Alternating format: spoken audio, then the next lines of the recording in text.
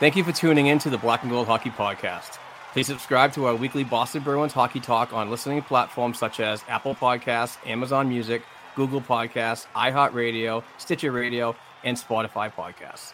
We'd certainly appreciate it if you give our show a 5-star rating along with a written review. You can also subscribe to our official YouTube channel for a video version of our weekly program.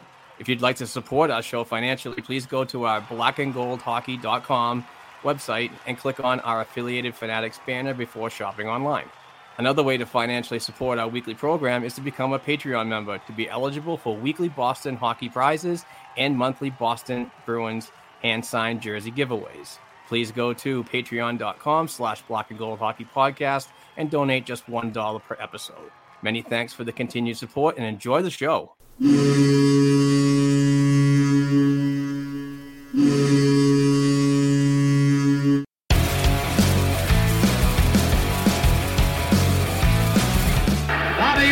Behind the net to Sanderson, Orr! Bobby Orr! Orr from the Boston Bruins! 30 seconds left in the period. The Bruins are shorthanded. Ray Bourque. Ray Bourque from the face-off circle to the right of Reggie Whitman. Fired it down and Whitmore blew it. Did he ever? To Bergeron on the drive, save, rebound, he's loose. Sagan kicks him loose. Bergeron scores! The Priest Bergeron with the point of the dagger in their throats. They rip it out of Toronto's hands and kill the beast. The Boston Bruins have won it after being 3 down in the third.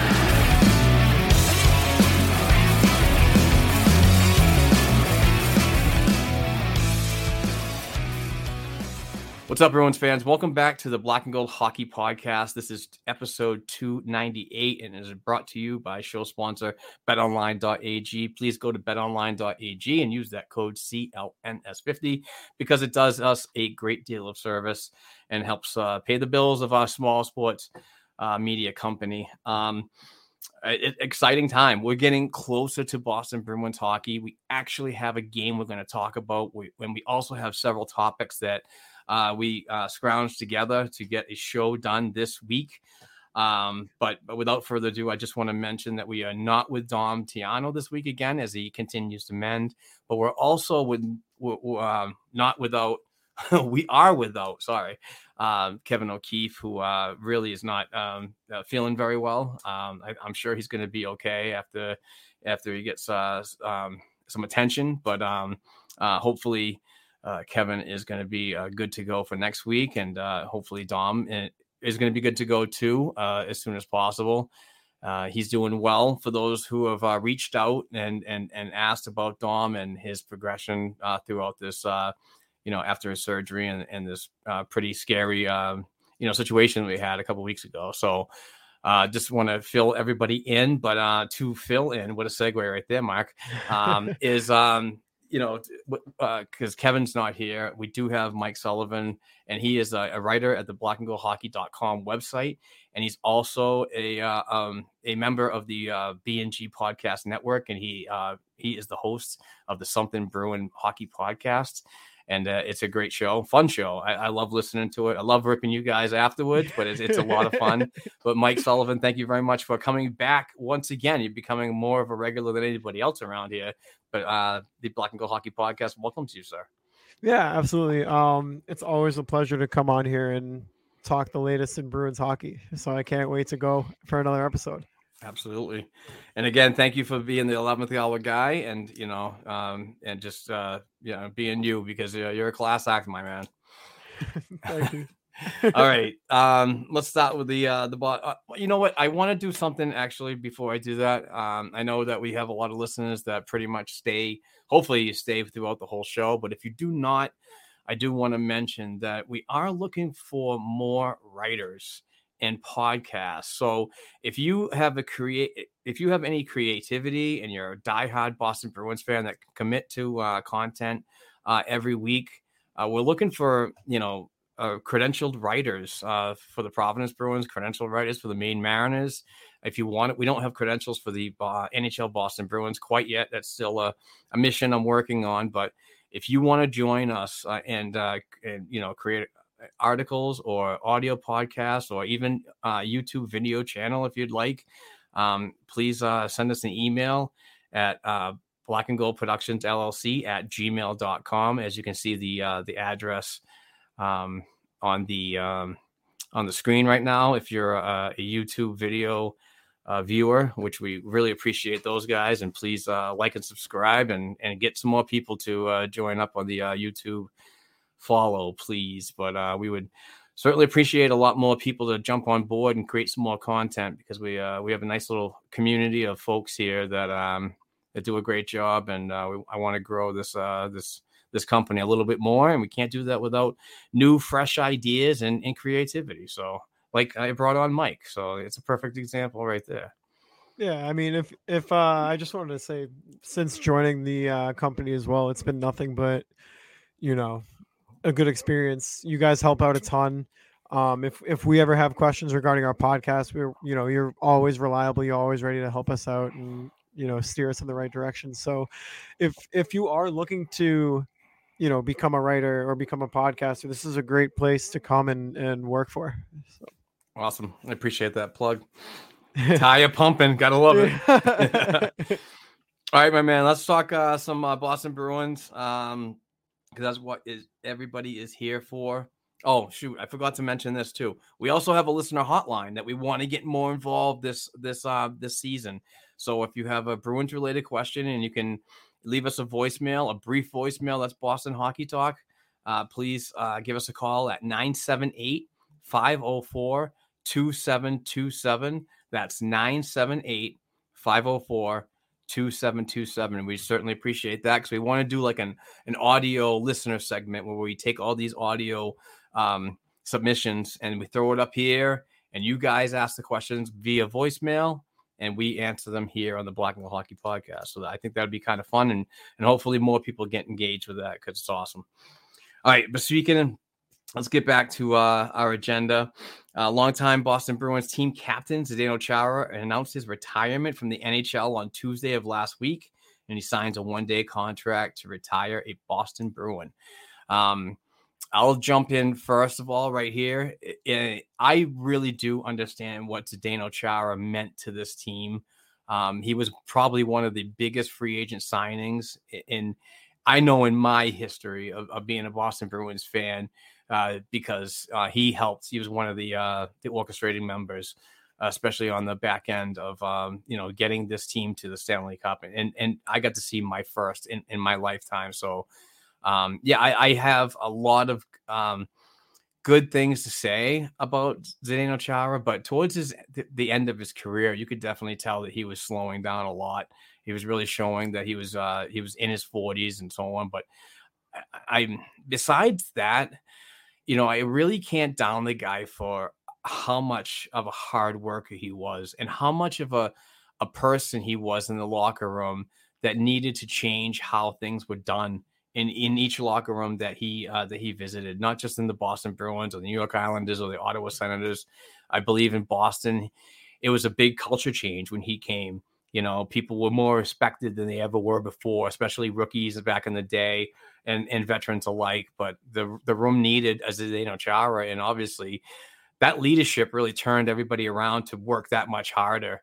And when they saw all what he was doing, whether it be in the gym or on the ice or during practice, it was a great reflection. Attitude reflects leadership, in my opinion, and I think that he did a fantastic job in turning things around here. And I know it's a team effort; it's not just one guy. But I'm happy he was here. I will say that he wasn't my favorite Bruin, and I know, Mike, that he wasn't your favorite Bruin either, but as I get older and I start to calm down a little bit more on my icy cold takes, you really have to reflect the guy's career and understand how much he meant to the team and the Boston community. So enough of me babbling and basically trying to cover my tracks from the things I said so many years ago. But Mike, I just want to get your thoughts on Zdeno Chara and finally, hanging it up and and understanding that he needs to spend some time with his family and reflect on the career that he had. Yeah, I mean, you're definitely not the only one who had some negative takes about Chara. I remember, and Nick always reminds me about this too. It was after 2011, maybe around like 2014, 2015. I was saying that the Bruins should trade him while he still has extreme value, because at that time the Bruins were kind of in a period of a retool.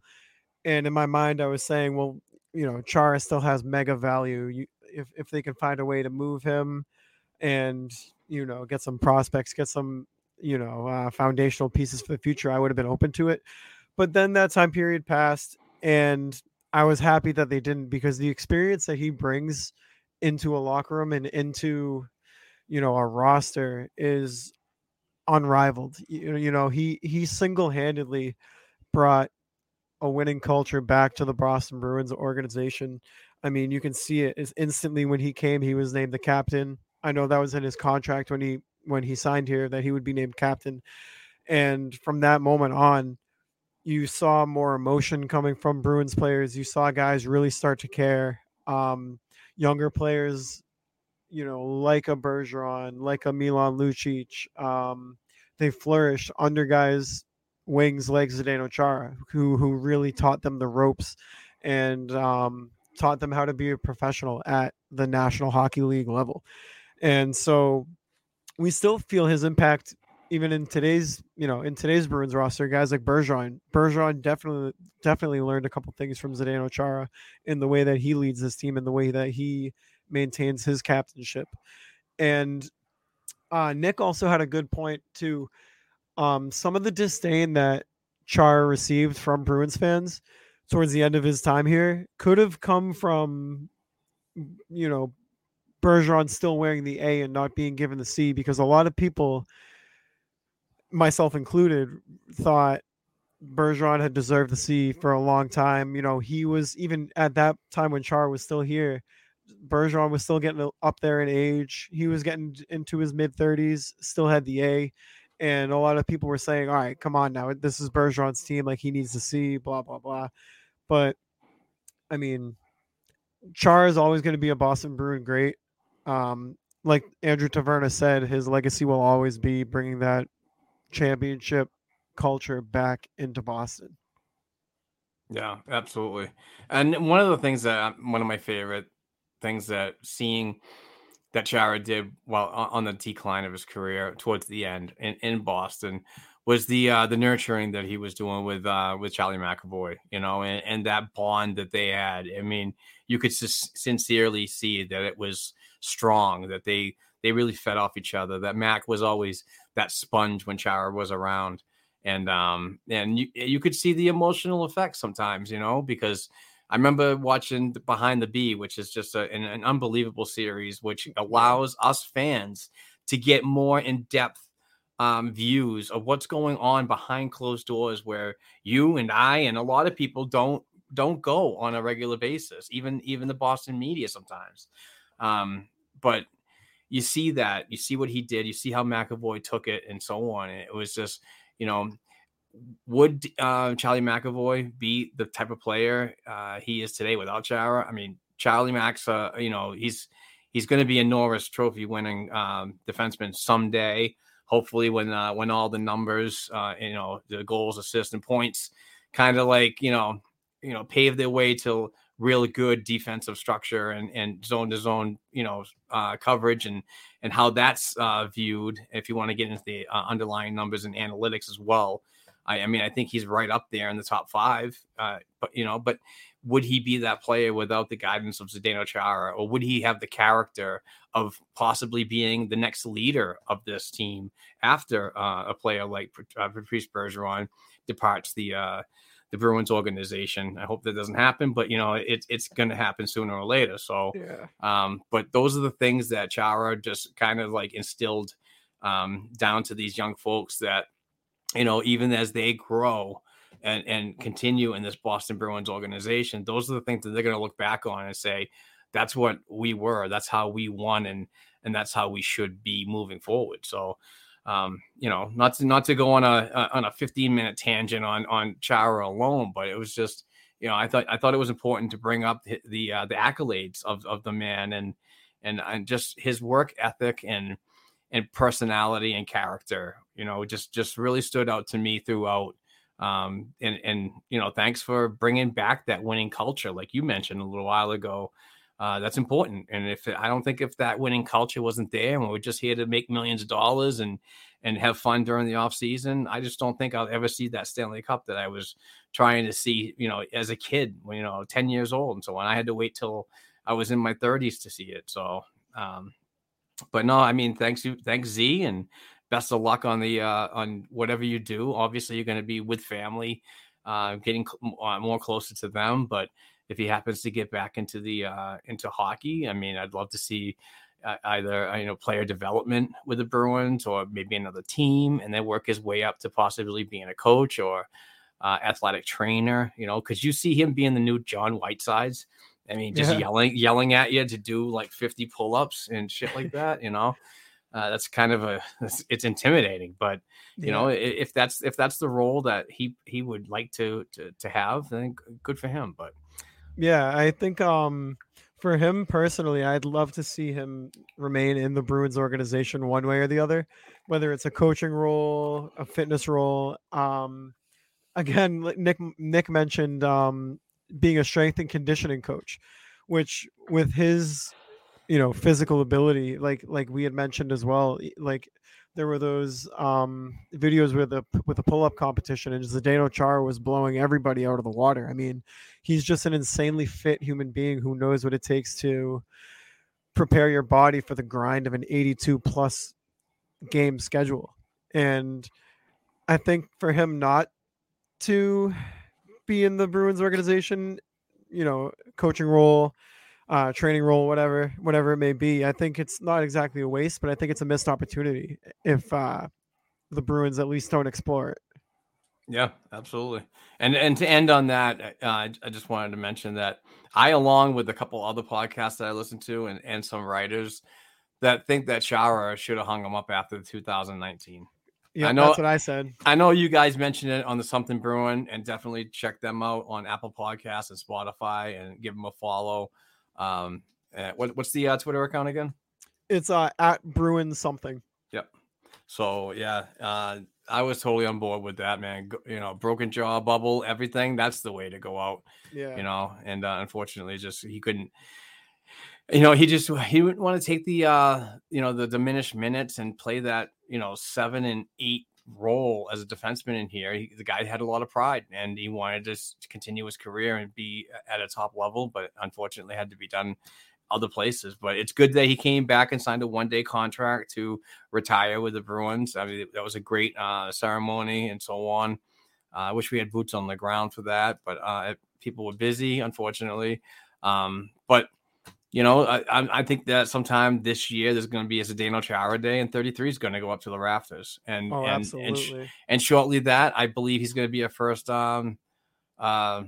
what would they call that? Hall of Famer? First ballot Hall of Fame. First ballot, yeah. Ballot Hall of Famer, so it's going to be a good year for him, and it's going to be a good recognition year for his contributions in the NHL and Boston. But also it's important to be with family, and I totally respect his decision. Yeah, absolutely. Especially at his age. I mean, he had an unbelievable career. To hang it up now, I think it's only right. But yeah, his jersey will be up in the rafters one day. I mean, potentially a statue. I mean, he was big on the ice, a 6'9" statue outside of the Garden. That would be pretty cool. Yeah, it would. All right, let's get away from the Chara talk. The Prospects Challenge was in Buffalo last weekend, and Kevin and I talked about it last Sunday, as it was pretty much in the middle of that tournament. And it's a tournament that is an annual thing at the Harbor Center in Buffalo, New York. So I just wanted to kind of like wrap up on that, on some players that I thought really stood out. I thought Johnny Beecher, Fabian Lysell, and Luke Toporowski, and he's an AHL only signed contract, and he's going to be with Providence for 2 years. But I don't consider I really don't consider him a prospect quite yet. I think that AHL only deals are for further evaluations from the NHL Boston Bruins team and their scouting staff. But once they get that two-way, I kind of consider them a prospect then, because they'll be in the fold for the upper level as well, in case of, break glass in case of emergency, or if the kid like Toporowski can actually crack the lineup.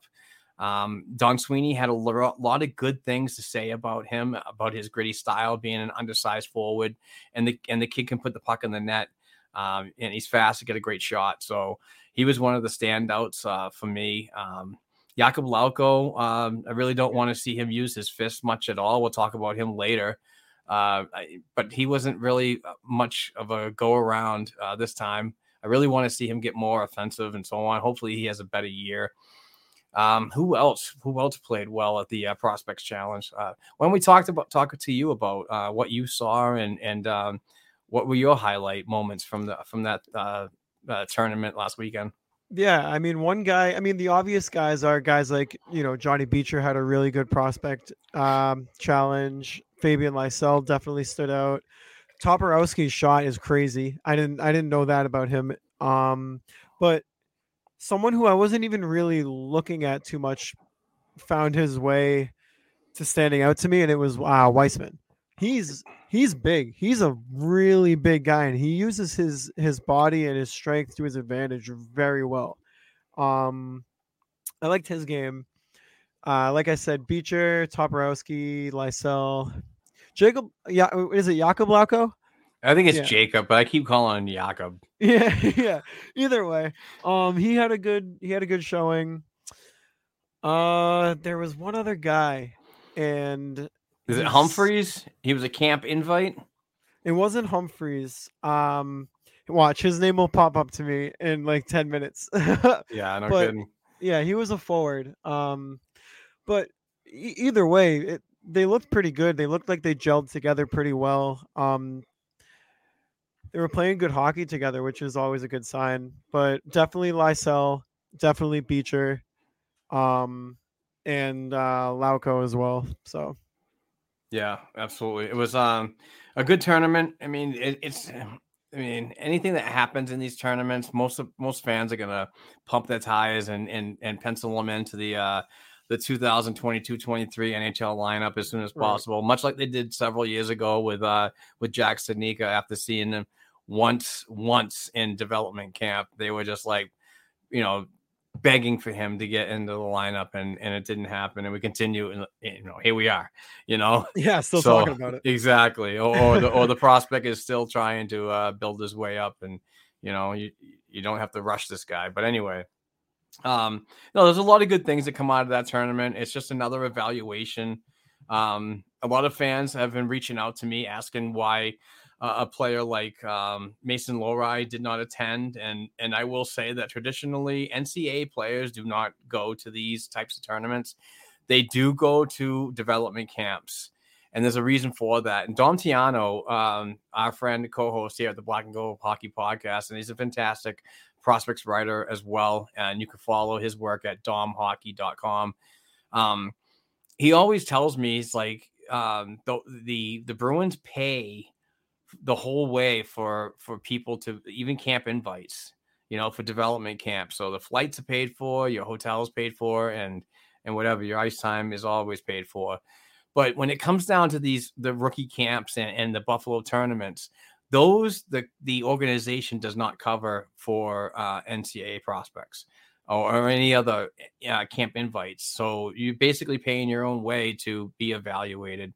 And a lot of these players don't go to that because obviously they're not making much money in college or whatever, but they're also getting ready for the upcoming NCAA season. So a lot of these prospect challenge games and these tournaments are always like right up against training for the upcoming year. So it's not a very good idea to go there, because if you get an injury, you're going to be you're going to be pretty much screwed for when you go back to the NCAA level and participate in those games, because you're not going to be able to because you're hurt. So there's a couple of avenues why they don't go. But there's another avenue that I've always mentioned is a lot of, like, the NCAA as a governed body. that stuff is like professional atmosphere. And if you don't treat it appropriately, if I'm not mistaken, and I probably will get corrected on this on Twitter, but the NCAA can pull your scholarship because you're technically participating in a professional environment where development camp is considered something different. It's not in that time frame of when an NCAA season's about to begin. So there's that avenue too, whether folks want to believe it or not. I've heard several things about that. So no, but I thought the Prospects Challenge was good. Just to wrap up that conversation there, there's a lot of good things. But now, we're moving on to training camp, and we're fully involved in that now. We got to see the first preseason game yesterday. We'll talk about that later. But training camp brings in opportunities for younger players internally in the Boston Bruins organization, but it also brings in players from outside of the organization trying to stay in the NHL a little bit longer. And then the Bruins bring in Anton Stralman and signed him to a PTO. He had 8 goals, 15 assists, 23 points in 73 games last season in Arizona. He had 100 block shots. People will keep constantly keep harping on me about when I say that I'm not a fan of the idea that many folks are saying we need this guy. He's going to create depth. But I might as well just continue on right there. I like PTOs because they really push the internal members. Our defense is gonna really need to work hard with the absence of McAvoy and Grzelcyk. And who knows if Riley's going to be absolutely ready to go. We're hearing reports he will be, but it remains to be seen, obviously. But I think Stralman is a good addition here to push those internal players. I honestly don't see him sticking around, though. A lot of PTOs don't stick around. They obviously sign with other teams. I think Stralman's a smart defenseman. He's been around a while, and I think he still knows the game, and I think he can still be of value. But this is going against a lot of the stuff that I keep saying in the past, is we're not giving our younger members enough of an opportunity to earn those spots. We're bringing in guys like Foligno. We're bringing in guys, like Backus, and kind of cock blocking a lot of that upward movement that the prospects down in Providence and so on need to get into the lineup and get that NHL taste. So a guy like Stralman, to me, I don't see him signing. I really don't, because if he signs, then we have to put somebody on LTIR. We're already $2.2 million over the cap as it is right now, so a move has to be made.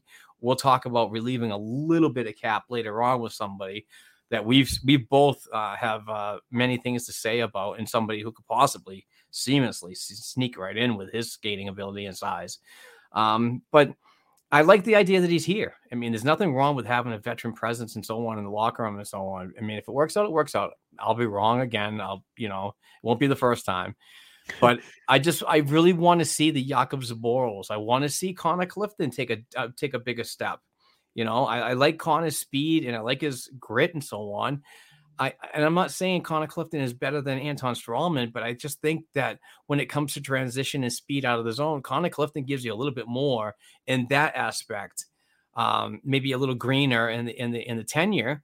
But that's just the way I feel about Stralman's addition. And if he comes in as a depth move and so on, and he's okay with being that 7th and 8th rotationary defenseman, it is what it is. But I want to see what the younger guys can do, and if they can get that next man up mentality to cover for players who are continuing to recover from surgeries during the off season. Yeah, even so, you mentioned guys like Connor Clifton, and I'm even thinking guys like Jack Ashon. Like it could push a guy like Jack Ashon to work even harder and get his full potential. I agree with you where I don't think Anton Stralman is going to sign with the team long term or even short term for this year. I think his main role here this year is to get into camp, and push these guys who maybe feel like their spot isn't necessarily given to them, but it makes them work more for their role, saying, okay, well, here's Stralman, here's this 36-year-old veteran who they just brought in in a spot that I play. I'm 10 years younger. I feel like I can play. Now it's time for me to prove that I'm ready to play and they can rely on me. Strawman, I think he came into the league in like 2007, 2008, and he was a part of the Tampa Bay Lightning team when they won the cup. So he has experience in that area of the game where he can, even if he is here for a short amount of time, he can mentor these younger guys maybe. And maybe that's really what he's here for. Help these guys learn what it takes to really crack an NHL roster that is due for a successful season. And if you want to be a part of that successful season, then this is what it's going to take. This is how you have to practice. And I'm the type of guy that you're going to have to beat out to get that spot on the team. Yeah. And like I said, he's probably going to push some players and so on, because the younger guys that are working hard to get that roster spot and stay there, Providence is a great place to go and learn and so on. But when you're an athlete, you want to get to the highest level as soon as possible and so on. So, if people aren't working out and Jim Montgomery, new head coach of the Boston Bruins, doesn't like what he sees, it's great to have a guy like Strawman in the back pocket, break glass in case of emergency situation right there.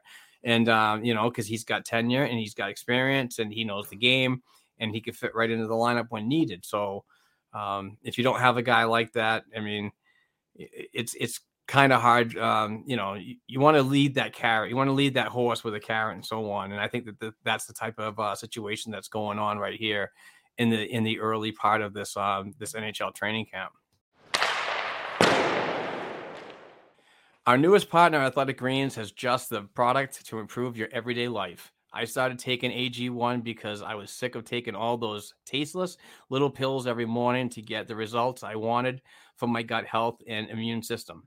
Now I've been on it for a couple of months and I love it. It doesn't taste like it's super healthy. It's kind of a mild tropical taste that I actually look forward to each morning. So what is this stuff? With one delicious scoop of AG1, you're absorbing 75 high-quality vitamins, minerals, whole food source ingredients, probiotics, and I cannot say that word, to help you start your day right. Kevin usually does these. This special blend of ingredients supports your gut health, your nervous system, your immune system, your energy, recovery, focus, and aging. All the things. I personally use it in the morning to get my day started right. Just put it in my travel bottle and I'm ready to go.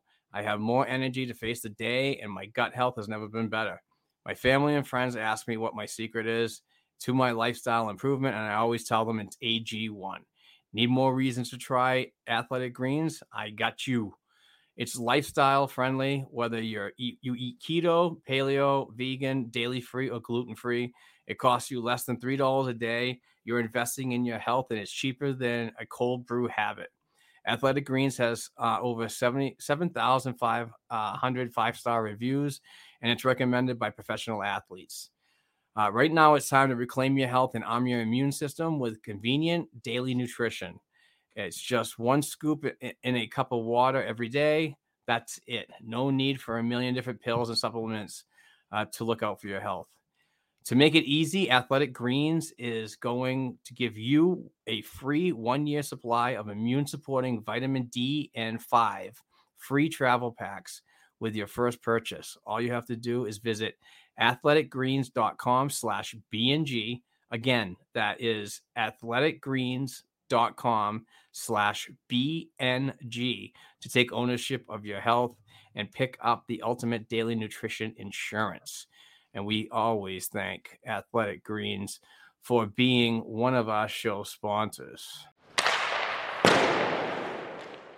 Might as well get right into the preseason game that happened last night at the Wells Fargo Center in Philadelphia, Pennsylvania, against the Philadelphia Flyers. Both teams pretty much rolling out an AHL roster. There was it was mixed veterans and so on. Pretty decent game, to be honest, in the beginning. The Bruins lost 2-1, and that's unfortunate, but it is what it is. It's just, basically, it's training camp and it's a preseason game.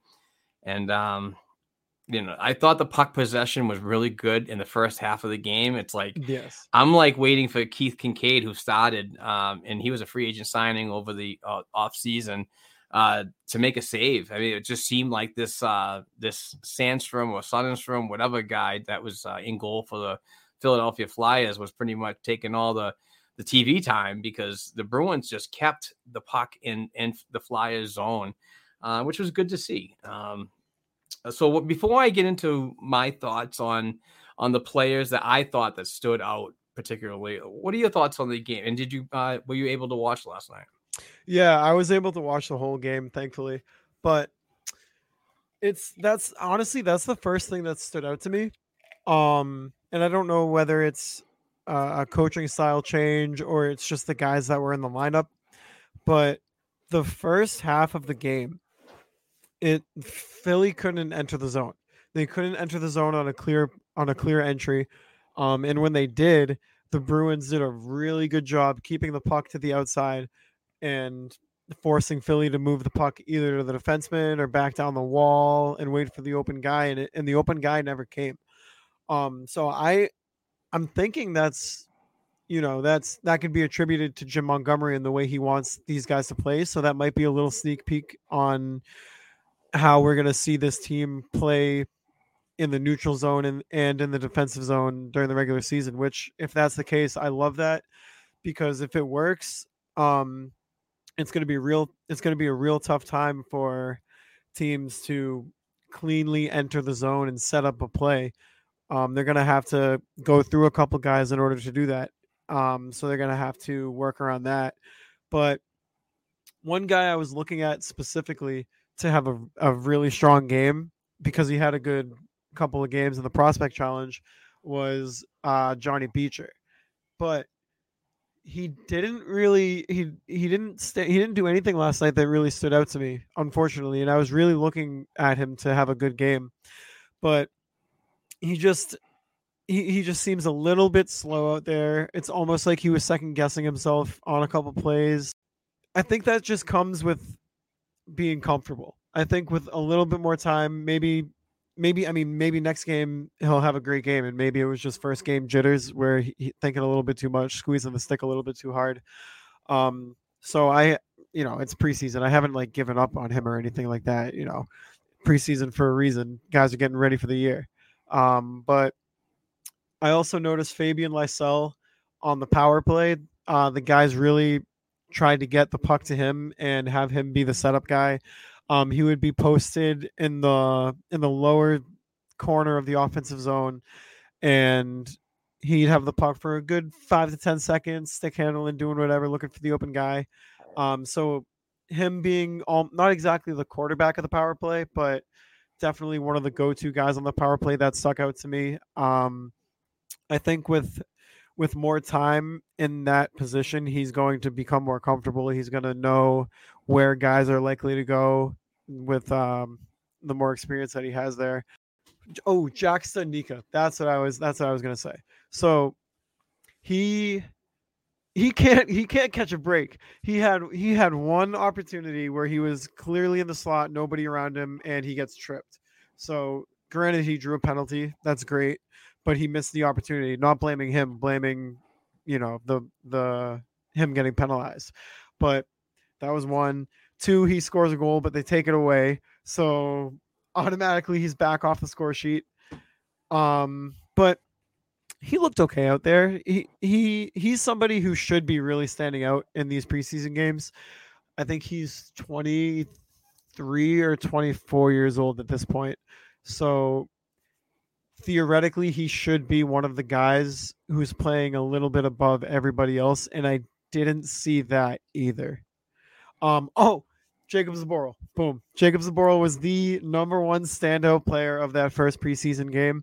I mean, he was moving the puck so well. He was playing with so much confidence. Unlike Beecher, he wasn't second guessing anything. If he saw an open lane to skate, he took the puck and he skated, and everybody who was out there on the ice knew that he was going to go, so they let him have the lane.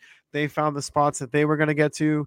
One that one play that sticks out to me is he entered the offensive zone, and I believe he got tripped up, but he was on one knee, and he was able to slide that puck to Jack Steinicka for a perfect chance, and the goalie made a good save. But for a guy coming off of a ACL injury last season to come in and play that first preseason game that well and that strongly and have the confidence in his own ability to create plays and take up time in the offensive zone, it's a really good thing to see. And for people clamoring for him to make the opening night roster, the showing that he did last night only supports their ideas more.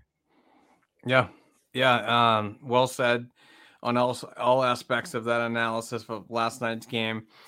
Several players, in my opinion, that I really want to touch on is Jakub Zboril. I don't want to pump his tires too much. We want to talk about him later, but yeah, he was definitely one of the better Bruins last night. He didn't have any points on the scoreboard, but he had 2 shots on goal. But what really caught out for me for Jakub and just basically getting back into like game style play after he tore an ACL, as you mentioned, in December of 2021. He had 25:05 time on ice. 5 minutes of that was a power play time. So, and 3 minutes of that was shorthanded. So he was really being put into multiple situations where he's getting more involved in all styles, all facets of the game, which is encouraging.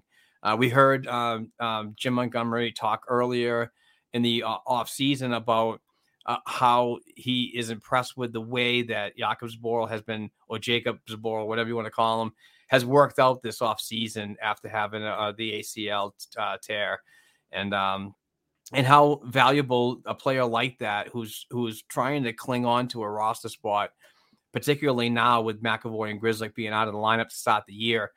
It should be interesting on how he moves forward, but it is preseason. We are going to pump tires a little bit. We understand that, this wasn't a strong lineup at all, and it wasn't the NHL lineup, but to see a guy improve like this, it's encouraging. So good on Zboril.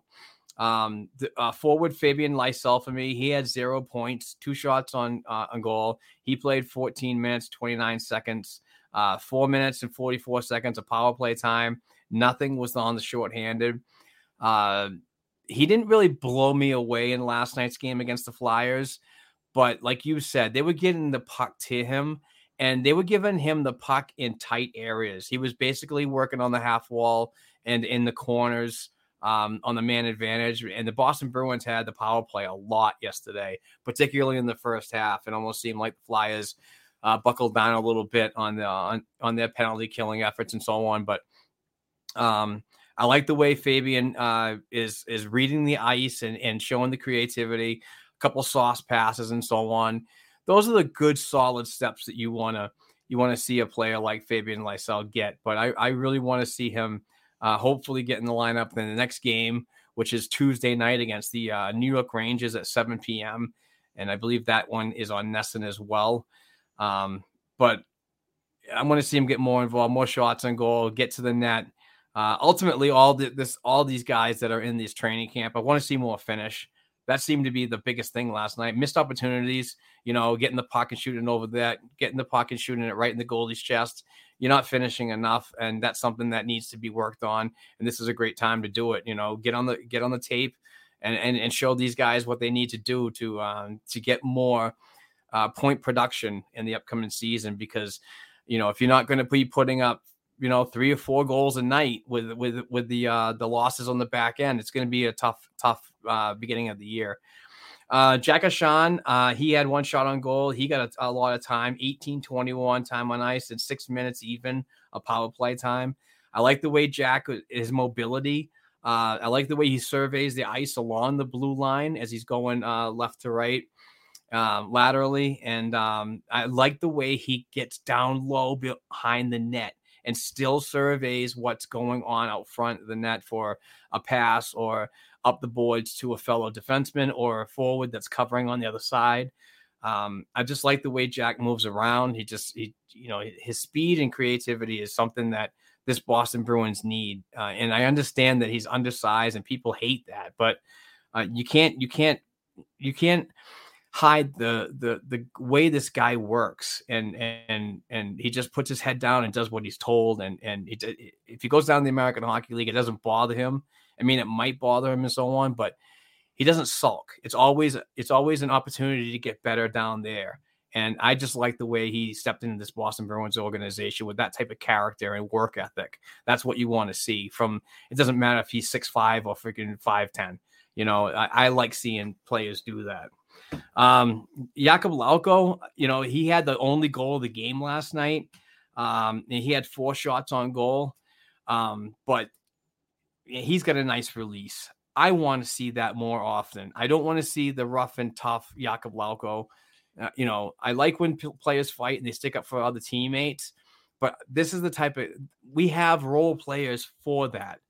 I want to see Jakub Lauko take a better offensive production step forward this year, really prove that he wants to stay in this Boston Bruins organization, because after this season, if I'm not mistaken, but let me look it up on the Puckpedia. Yeah, this is the last year he's on the contract, so he's an RFA next summer. So, I mean, this is a big evaluation year for him, because they could technically cut ties with him if they don't want to keep him. I know he's got the RFA and so on, and he could sign an extra year. But if he doesn't prove that he's you know, going to be in the future mix of the NHL team, then what's the point? But I think this is going to be a big year for him, and I think that he needs to see it himself and stay healthy. Yeah. But just to wrap up my thoughts on some of the players, I do want to involve forward Una Kapanen. I've been like really pumping his tires for the past couple of years, saying that he's the type of player that could get a look at the NHL as a bottom, 12 forward, like 4th liner, possibly a 3rd liner if needed. He's a big kid, gritty.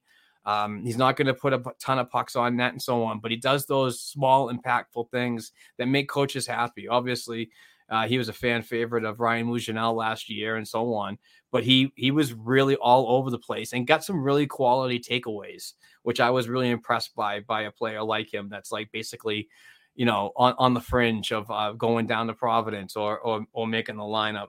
But he had 15 minutes and 31 seconds time on ice with 1 shot on goal.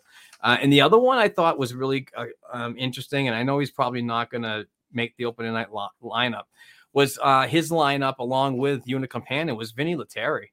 I thought Vinny brought a very physical game last night. He didn't have any points. He had 5 shots on goal. He had 16:01 time on ice, and even he had a ton of power play time at 5 minutes and 44. So they're giving him looks at certain things. I'm sure Ryan Mujanel was watching somewhere else, maybe in Providence last night. And, because that's probably a player that's going to be down in the A this upcoming season. So I really like what that 4th line gave. It was a really good effort. And hopefully, the 3rd line can step up the next game and obviously ahead of everybody else as well. And just kind of, start putting pucks on net, get the finishing going. And, we got a long road before October 12th when the Boston Bruins get back on the ice. So I thought it was a good game. It's preseason. We're not dealing with regular lineups here. People are trying to make the roster and so on. I will say I did like what I saw from Greer. I want to call him Mike. I always want to call him Mike Greer, but yeah. He got into fisticuffs, and he was sticking up for a player that he thought got taken liberties on. So, and he brought some physicality too, and he's a pretty fast player, believe it or not. I didn't know how fast he was. Yeah, he was really quick out there. I didn't expect that from him, to be honest. But that's basically all I got on last night's game. I just wanted to pick out a couple of players and kind of talk about what I saw. But yeah, definitely. I mean, it's good to get back to watching Boston Bruins on NESN on TV. I heard Jack Edwards mention last night that is the only game, of the year, and it's a preseason game, that they're not going to be on location.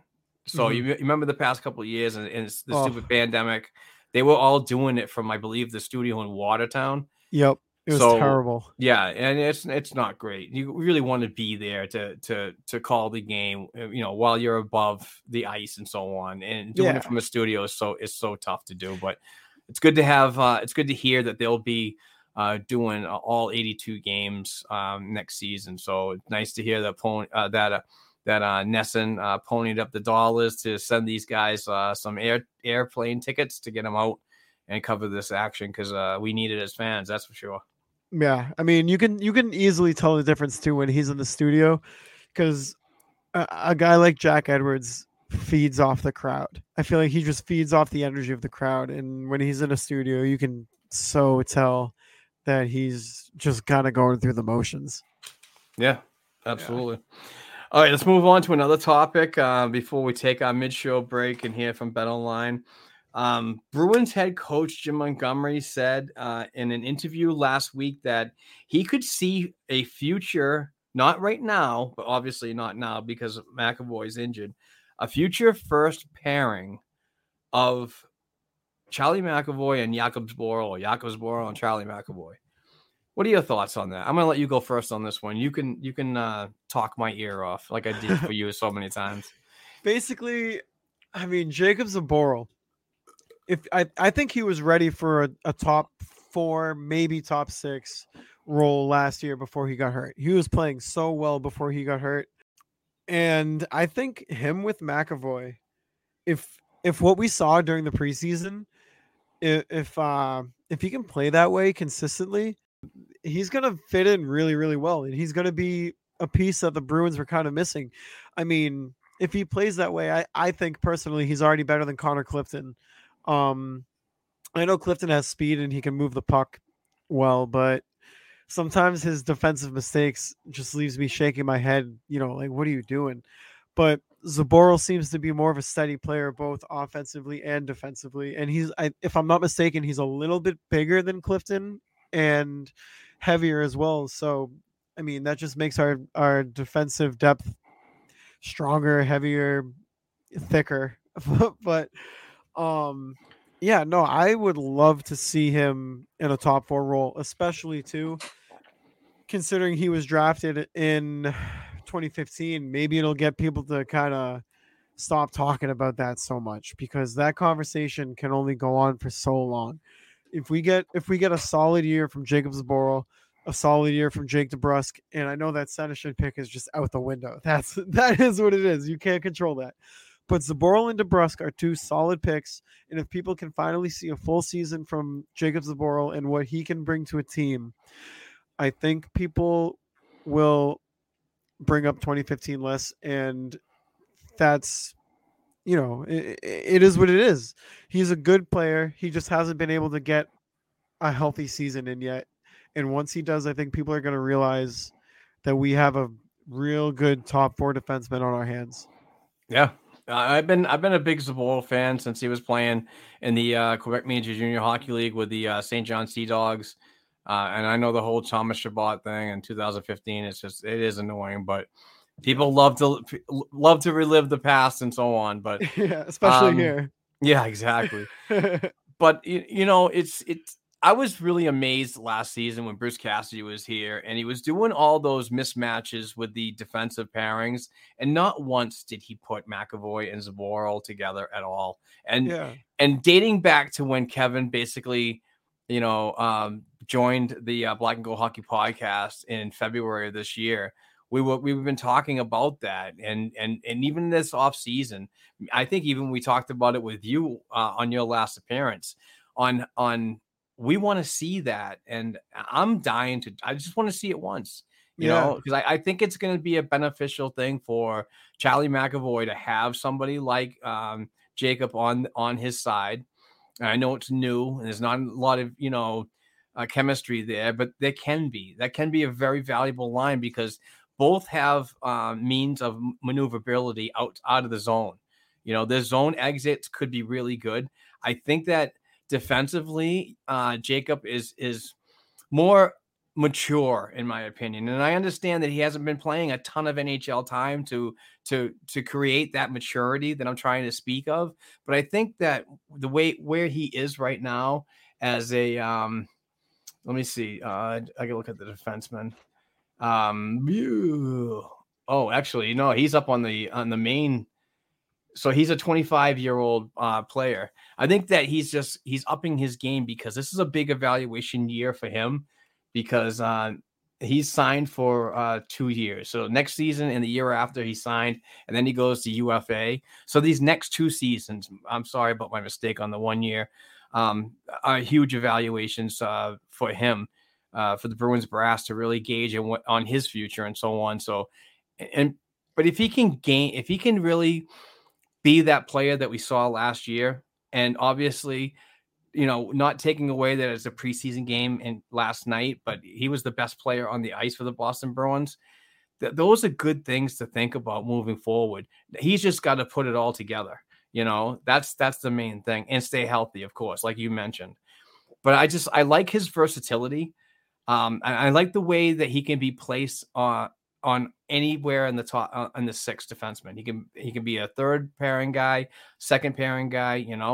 I know that the sexy thing is to go McAvoy and Lindholm because those are your 2 best defensemen. But somewhere deep down inside, I have a feeling that Jakob could play so well that he's going to force head coach Jim Montgomery to put him up there just at least to try it and maybe even ride it for a little while.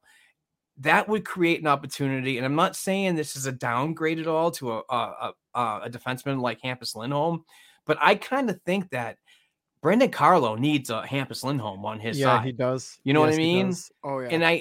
And I get that a lot of people don't like Brandon Carlo because I cannot play defense, and I would love to see some of these friggin' keyboard warriors do the same, when they're talking about Carlo. And I'm not a Carlo fan, but I'm not going to trash the guy either. He's out there doing a job, something that I can't do. So I'm not going to talk bad, but he does make defensive mistakes a lot. You know what I mean? And turnovers and so on. And I really wish he would use that body. He is a big kid, and I really wish he would use that frame. But also, I just want to mention before you get going here, Mike, is the fact is that a guy like Lindholm on his side could be a savior for Carlo and for Carlo to play better and know gap control, better man-on-man positioning, and better zone defense from playing with a guy like that's been in the league for a while and is one of the top NHL defensemen. So those are just my thoughts on that. Why don't you go for it before we hit our mid-show sponsor? Yeah, I mean, like you said with Carlo, he it's so infuriating is not the right word because I'm never infuriated with Brandon Carlo. But frustrated would probably be the word that I find myself stuck on because he's 6'6", almost 220 pounds, but you rarely ever see him throw the body or really get into somebody's way where it slows them down. And and he'll get beat on the outside, but just by somebody, using their edges or skating a little bit faster.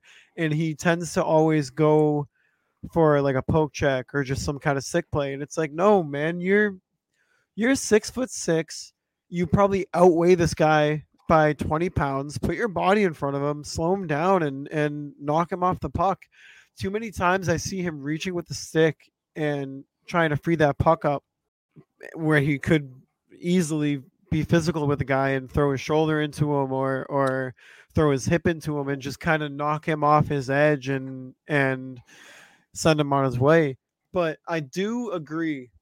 I think Carlo and Lindholm would be a very good pair, and I especially like breaking up breaking up McAvoy and Lindholm into 2 separate pairings because not only does that give you flexibility, but that gives you depth in your defensive pairings. Where now you've got, on most teams, Hampus Lindholm is probably a number 1 guy, but you slide him down to that second spot. And now you got McAvoy on the first with a guy like Jacob Zboril, and then you've got Brandon Carlo with a guy like Hampus Lindholm, and that just strengthens your defensive depth so much. You've got 2 excellent defensemen in McAvoy and Lindholm on the ice at different times instead of being a powerhouse pairing where they're on at the same time, and then you're stuck with a Carlo and a Grizzlick when he's healthy, or Mike Riley and Derek Forbert. Instead of having one solid line, you have 2 out of 3 that are very reliable. And then that third is going to be more reliable too, because you don't have to lean on them as much, because you have those 2 pairings that you can rely on night in and night out. Absolutely. And like you mentioned, before we take that mid-show break, let me ask you a quick question, because this is all relative. Are you comfortable with Derek Forbert, Mike Riley, and a Connor Clifton on the third pair? I think Derek Forbert gets too much hate. I think honestly, in my opinion, I think he's a very good third pairing defenseman. He'll block shots, he'll throw his body around. He won't play top minutes. He'll maybe put up somewhere between like 12 and 16 minutes a night. And he's never really a defensive liability out there. He plays his position well. Now, Connor Clifton, I'm not the biggest fan of Connor Clifton personally. I know he's an undersized guy, which is fine, because, we've seen guys like Torrey Krug explode as an undersized guy, putting any weight on my thought process here. But it's just Connor Clifton, when he gets beat, it's very rare that he gets back to make the play to recover from when he gets beat. And I think that's because of his sometimes questionable defensive decision-making. I know he's trying to force the puck up, but sometimes that hurts him. I would honestly be more comfortable with Forbert and Riley. I'd rather have Clifton be the odd man out on that one, which stinks, because I do like Clifton. It's just sometimes he just doesn't look like he should be out there sometimes. Yeah, he looks like a 7-8. Yeah, I don't mean to interrupt you, but Clifton to me is more like the 7-8 guy. But what I didn't like about Bruce Cassidy last season was he never put Derek Forbert, who can play the right side, on the right side of any defensive pairing, I don't believe. So I kind of think that him and Mike Riley could work well on that third, and have Clifton coming in as a rotation to give a guy a rest on a back-to-back. So yeah, absolutely. All right. Yeah, we could talk about that a little bit later on, but we do have to hear from our show sponsor, BetOnline.ag. Football is back, and BetOnline.ag remains your number one source for all your football betting needs this season. You'll always find the latest football odds, team matchup info, player news, and game trends at BetOnline.ag. And your continued source for all your sports wagering information. BetOnline.ag features live betting, free contests, and live scores and giveaways all season long. Always the fast and easiest way to bet on all your favorite sports and events. Bet on Major League Baseball, MMA, tennis, boxing, and even golf. Head to betonline.ag and join to receive your 50% welcome bonus with your first deposit. Make sure you use our promo code CLNS50. That's CLNS50 to receive your rewards. BetOnline.ag, it's where the game starts. All right, we just heard from BetOnline.ag. And if you want to get in any of your NHL or Boston Bruins futures, like will Patrice Bergeron have 50 points this upcoming season? Will Pasternak score 60 goals? Will Jeremy Swayman have 30 shutouts? Who knows? This is all something that you can get in on. And you can get in on the daily betting on NHL games as well. You could pick the winner, the money line. You could parlay. Parlays are fun. Those are my favorite. Yeah. Because I always want to parlay something. Like I only want to spend $10 on a parlay, but I want that $5,500. Yeah. So obviously bet responsibly, but it's a lot of fun. But BetOnline.ag has been our sponsor here for a long time. We were looking forward to another contracted season with them. So that's really badass. But if you want to go to a safe and reputable betting website, BetOnline.ag has been around for 25 years, and it's my go-to. So, we're glad to have them around. Do you have anything else you want to touch up on the defense before we move on to the next topic?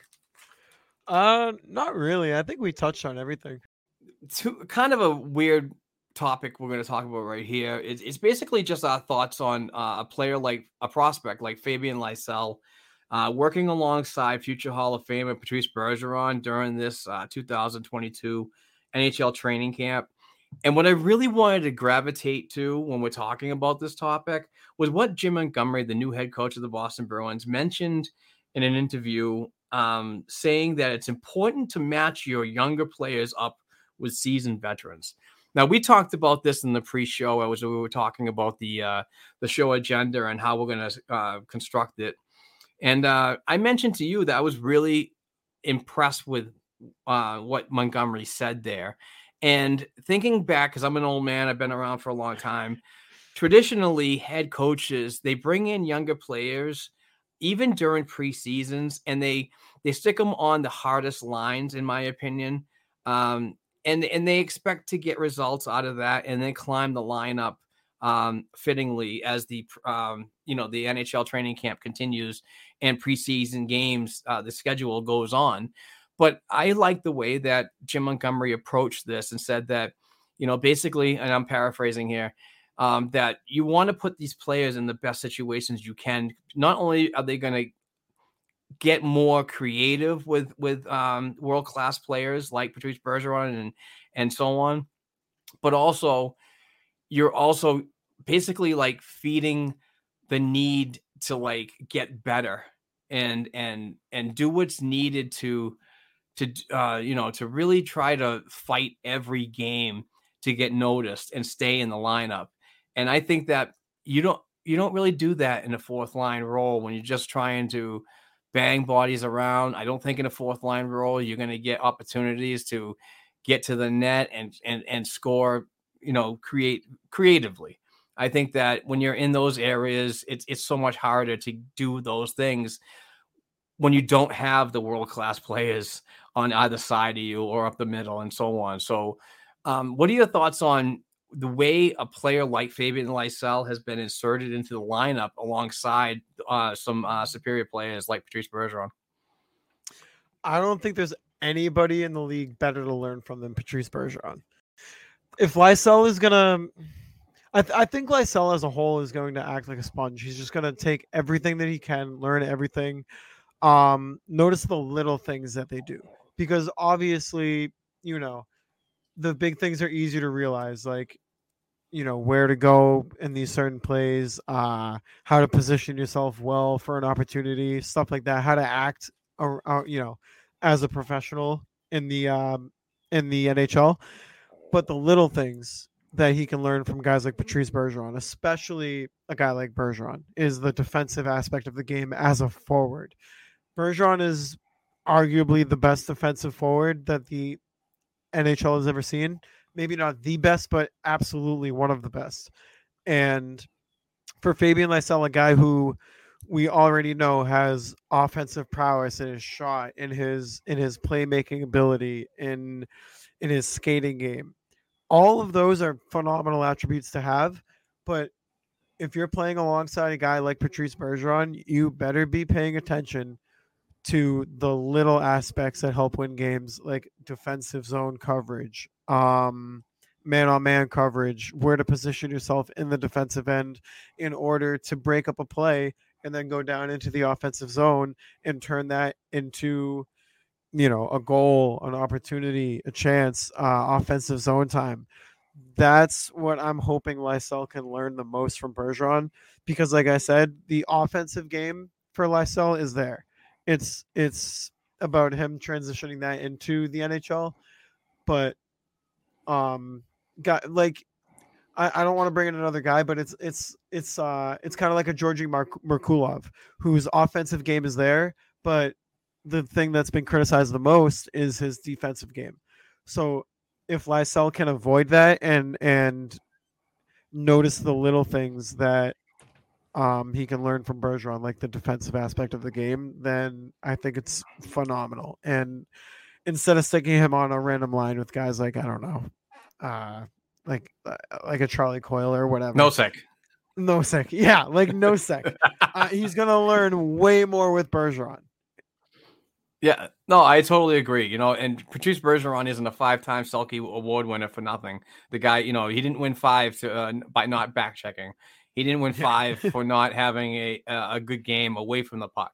And that's one of the biggest things for me is I want to see Fabian take a bigger step in is his game away from the puck. We know the talent that he can do with the puck. He's got speed and so on. And as he's, from what I've noticed, and I know it's not game time and it's not his first professional games yet, but what I've noticed from last season in the early part, it seemed to me his feet were a little too fast for his hands. Yeah.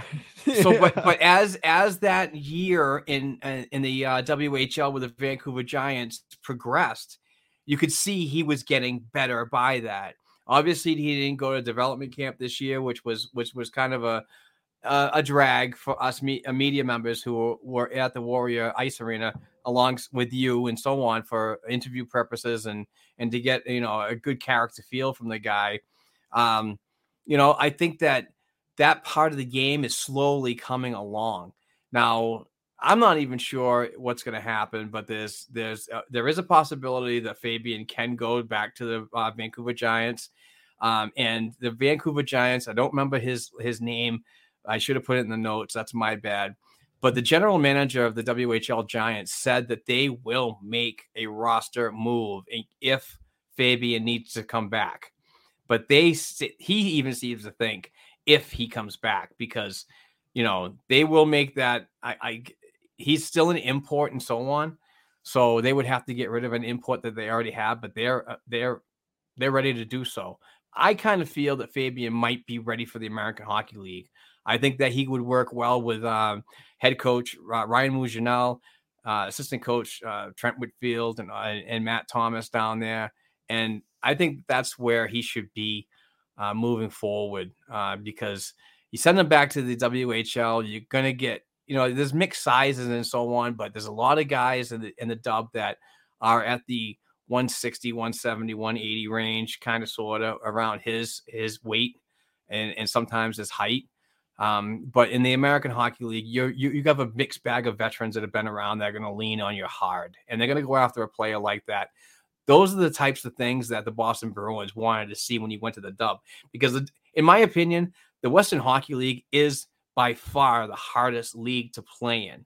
I think the Ontario Hockey League is probably, and the Quebec Major Junior Hockey League is probably the two more creative offensive, you know what I mean? Yeah, they're more skill based. Exactly. And the dub is basically in your face. When you get the puck, you better watch out, But those are the types of things a younger player, a developing player, in my opinion, need to learn and so on. And I think what Fabian Lysell got out of Vancouver last year was just great development moving forward. And, I'm pretty sure he's going to be thanking a lot of people for making that decision to go there. But I think Providence is going to be a really good thing for him. I could see him, Beecher, and friggin' Merkulov being a line. And trust me, if I could put the Jizz pick up here from South Park on the computer, the old man, that would be me. But anyway, yeah, exactly. Like, yeah. But anyway, not to get too disgusting here, but there's a lot of good things that we're seeing, but I still want to be patient on a player like Fabian Lysell. I'm not the type of player. I'm not the type of fan or writer or a podcaster that has been penciling him into the NHL lineup as we move forward. I think that he's got a lot to learn, and I honestly think a full year would benefit him, much like it did with a player like Jake DeBrusk. I don't think Jake DeBrusk, and I've said this several times, I know I'm repeating myself, folks, but I don't think Jake DeBrusk would have that 27 goal season if he didn't participate in the American Hockey League the year prior. I think that the systems are really taught there and so on. And they don't call it the always hungry league for nothing. You're always working harder than the next guy, or you're just going 120% just to get the taste of the NHL. And I think that that's needed, and it would just benefit the player and his development in the organization moving forward, And again, we talked about this several times, and you also won't burn a year if you go past that 9-game threshold, because if you look at Cap Friendly right now, and I'm not going to go breaking all down the brackets and everything of who needs to go and so on, but Lysell's on a 3-year entry level deal. You take 1 year away from that, now everything gets a little compressed more, because now we're looking at players. you've seen the offseason lately, like Stutzel and Ottawa and the guy Tage Thompson and so on. These guys are just getting into the league. Basically, they're so green, and bam, $8 million, bam, $7 million. So I kind of think that a guy like Fabian Lysell, if he excels down in Providence on an entry-level contract, which he's currently under, and then gets into the Boston Bruins organization and really excels there with more trust, more experience, and so on, he could be that type of player that's going to garner a $7 or $8 million deal right out of his entry-level contract. So are the Boston Bruins going to be prepared for that 2 years ahead of schedule? I would rather see them go the full 3, and then we'll work on that when the cap is good. Patrice Bergeron's probably not going to be here. You don't have to pay him. Krejci, not going to be here. You don't have to pay him. And so on. We have the flexibility and cap space to give to a guy like Fabian Lysell, and not be that Chicago Blackhawks, air quotes, type of team that is just getting rid of players like Anthony Panarin, Tara Teravainen, because because they're so cap strapped and so on, because they went so hard and heavy on Taves and Kane with their $10 million, Yeah. They're just sprinkling talent around the league, like Cam Neely once said back in the day. But anyway, yeah. We don't want to be that type of team, especially with a guy like Fabian Lysell. We can be that competitive organization that's always going to be up against the cap, because that's what we do. That's what playoff teams do all the time. But it's also a very fine line when you need to keep players and so on. But enough of my rambling. I just want to see him do the development properly. And I think Providence is the best route for him. Yeah, no, I 100% agree. So it's 9 games where that first year is burnt. So it's 9 games when that first year is burnt.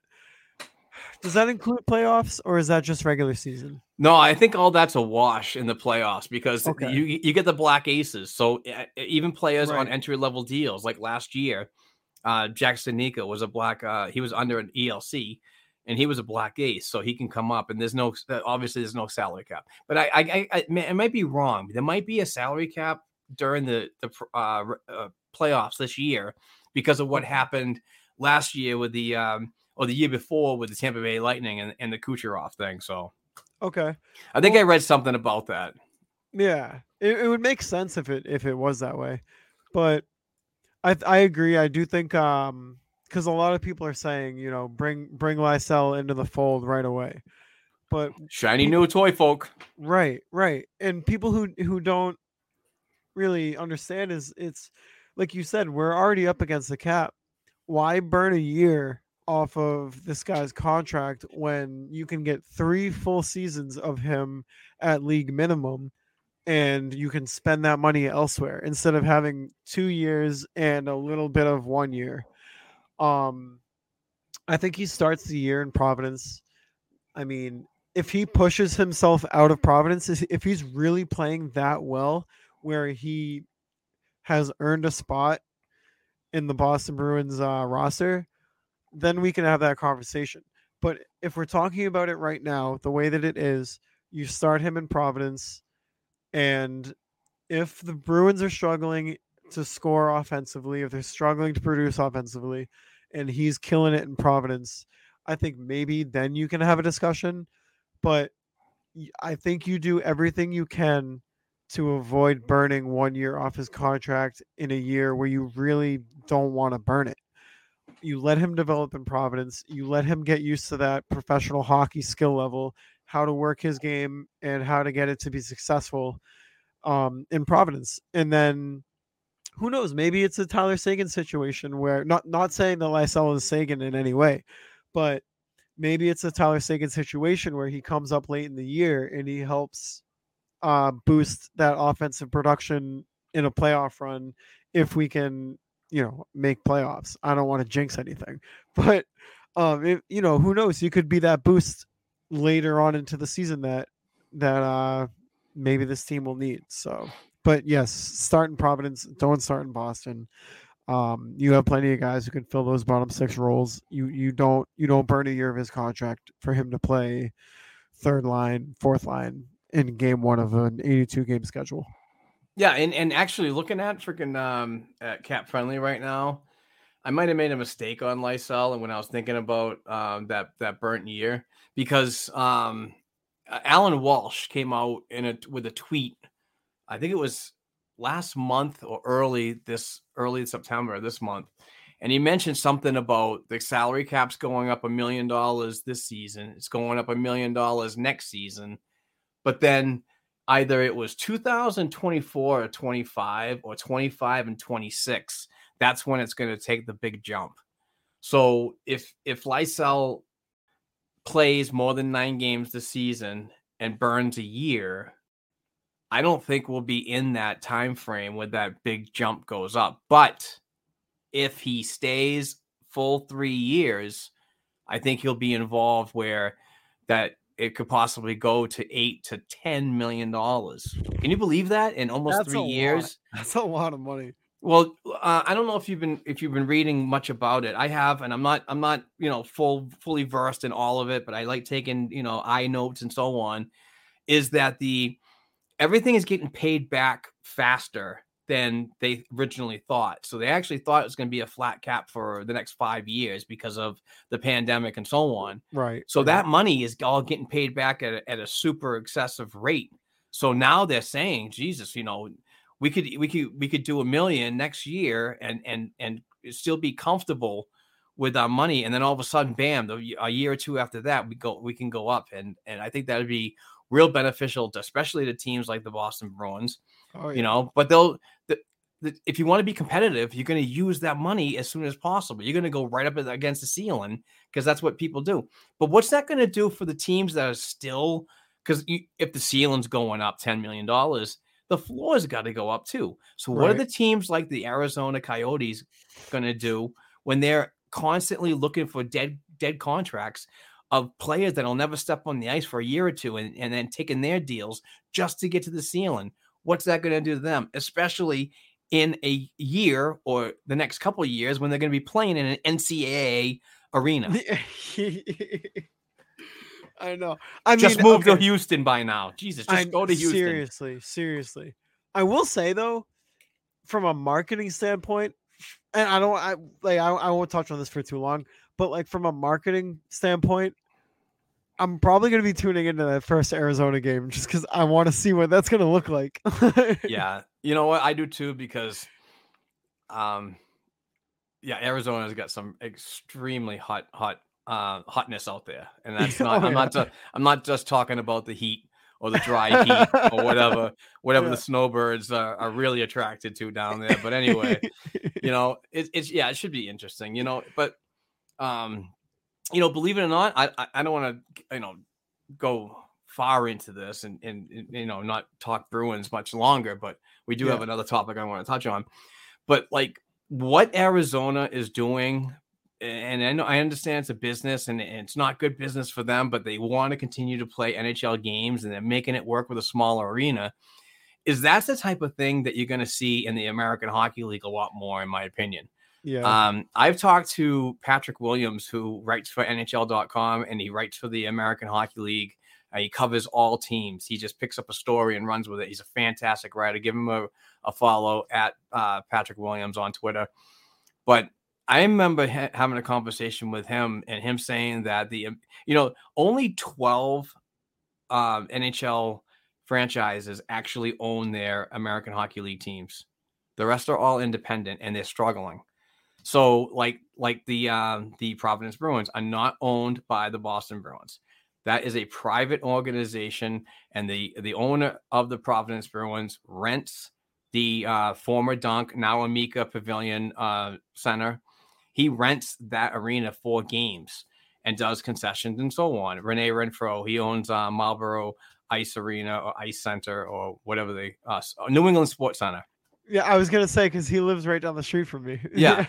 So, and he's private, but I kind of think that, I'm not saying this is going to happen in Providence. Please don't take this. I wrote an article about it and I got freaking swamped about it. But anyway, I just seem to think that American Hockey League franchises that want to save money and so on are going to want to go to smaller arenas where your arena might only seat 3,500 to 5,000 seats, but also look much fuller than the Dunk or the Amica will next season, because there's a lot of fans that show up to Providence Bruins games, but I've honestly never seen a sold out.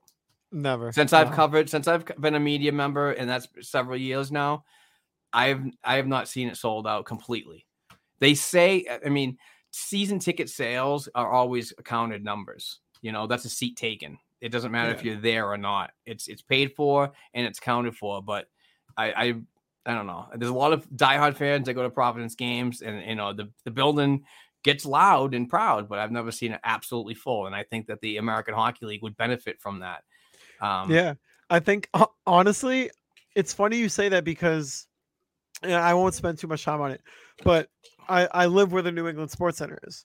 So I'm there all the time. I see what's going on literally every single day. And a couple of years ago, they cleared out a huge area of brush. That was in my article. It was? Yeah. Yeah. So, yeah. I went to Google. I went to Google Earth, and I was just like, that's a good size area for and that's what they were. Yeah. Another arena, and they weren't even using it for parking. Right. And you know what the problem is? So, okay. So I'm 99% sure, because I've talked to him before, but they were thinking about moving the Providence Bruins arena to that area that they cleared out. See, I wrote an article about it. I got shit on. No, it's true, because I literally see them working on it every day until they stopped. But the main problem with that whole situation is there is a single family house on the border of where they want to build the rink, and the guy won't sell the land. He's been offered so much money and he just will not sell. He wants to stay there. So it's thrown off the entire thing. Interesting. Yeah, so that's a little insider scoop right there from Marlborough, Massachusetts. All right. I don't have to go to freaking Google Earth anymore to find out my information. Yeah. No, I appreciate that. Yeah, I wrote an article about the idea of an owner like Renee, and how he could save money by not renting. I mean, he owns one of the biggest friggin' sports complexes around New England, famous for tournaments and so on. The attraction's already there. You know, it's much like what's going to happen up here in Amesbury, Massachusetts, with the new Amesbury Maples Crossing facility. You know, you have logistics, you have 95, you have 495, you have Boston, you have Manchester, you have Portland for airports, for tournaments to really thrive in this area. And that's what Renee Renfro did for business with the Marlborough facility. And if he doesn't want to pay the Amica insurance moving forward, he could definitely build his own thing down there, make a 5,000 seat facility, and move the Providence Bruins, because the Providence Bruins don't have a lease on where they play. They have an agreement with the Boston Bruins, and I think it was a 25 year, or they might have extended it to a 10-year. So I mean, they could go to Portland, Maine, Manchester, New Hampshire, and so on, and still be affiliated with the Boston Bruins. So yeah, it would definitely work here, because I think Marlborough is connected to every major highway in Massachusetts. Yep. And they definitely have the space and the amenities to hold people like that. So you got the hotels, you have that whole strip that basically he owns alongside the highway. Oh, yeah. He could build another hotel if he needed to. So, I mean, my article was basically written on the notion of what could happen. I never said it would happen, and I think that's where I got criticized. And actually, that article after that made me nervous, because the following year, when I went to apply for my my credentials and actually show up to the Dunk, I thought I was going to get spoken to.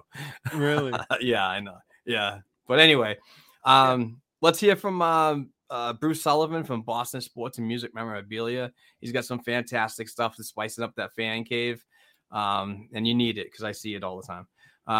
And he's been dealing with us for a couple of years now, and he but we buy all of our jerseys for our Patreon giveaway. We're going to be giving a jersey away every month for the rest of the year, and so on, thankfully, of you, the Patreon supporters, who graciously donate $1 per episode to to get into a drawing every month, and we're giving away a prize pack. I'll talk about it before we end the program tonight, but let's hear from Bruce, and we'll talk about one more topic on the other side, and it's got to do with the fourth line center and who could be there in mid-October. So we'll be right back.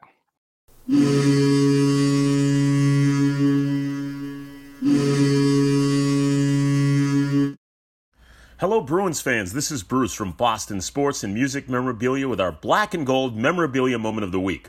On October 7th, we are hosting a signing with number 24, Big Bad Bruin legend Terry O'Reilly.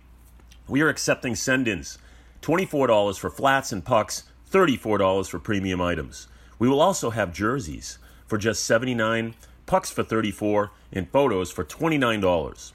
Later in October, we welcome back legend Andy Moog, and in November, we welcome Sean Thornton and Adam McQuaid. Stay tuned for more details on all of our upcoming Bruins signings. To learn more about our dozens of hand-signed pieces and your chance to win free memorabilia each week, check us out at our Facebook page, Boston Sports and Music Memorabilia, or email us directly at bostonsportsandmusic@gmail.com. And be sure to tune in each week, right here, to the Black and Gold Hockey Podcast. Let's go!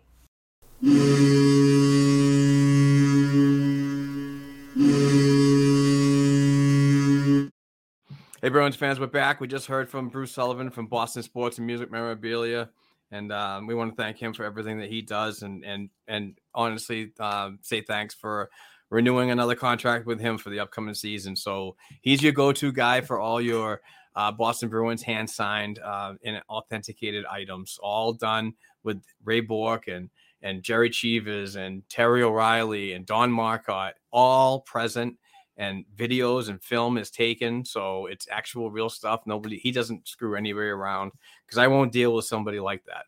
You know, I want to have full trust in where my money goes, but not only that, your money, if you happen to be a Patreon subscriber. So we'll talk about that later on. But I do want to touch on one subject that could probably take a little bit right up to the end of the show. And that's Tomas Nosek. And I just want to kind of start off on where I'm going with this last remaining topic of the episode 298. And I want to thank you, Mike, for your time today. I really appreciate you covering for Mr. Kevin O'Keefe, as he is a little sick this weekend. Yeah, of course.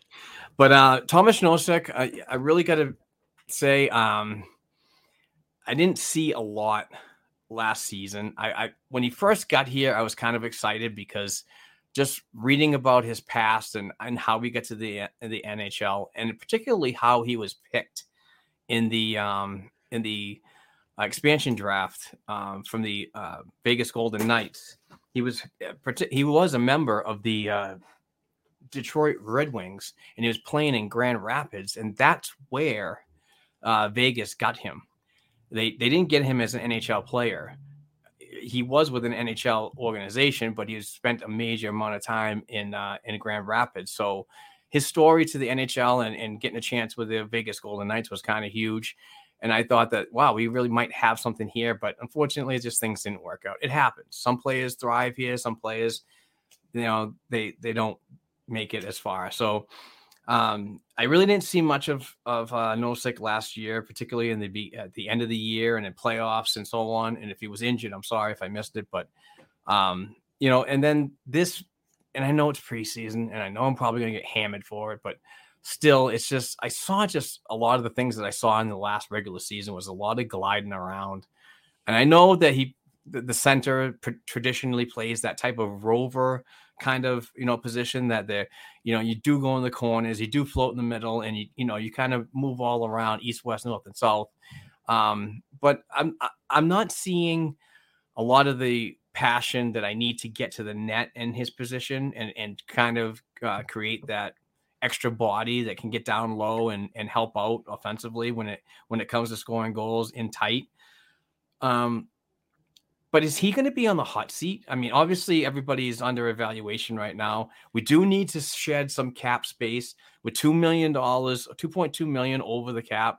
So if Tomas Nosek could possibly be moved or I don't know if you can buy anybody out now. I'm probably reaching right now anyway with that idea.